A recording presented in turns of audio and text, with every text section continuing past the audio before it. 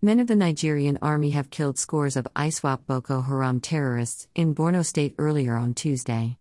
Information from the Nigerian Army Public Relations Unit indicated that the troops of 195 Battalion in conjunction with members of the Civilian Joint Task Force, CJTF, killed the terrorists while carrying out clearance operation Akasha Kasha area of Borno State.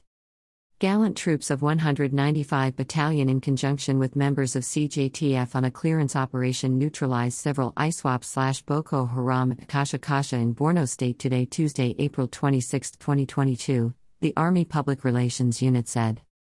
The troops also showed weapons and ammunition amongst other items recovered from the terrorists.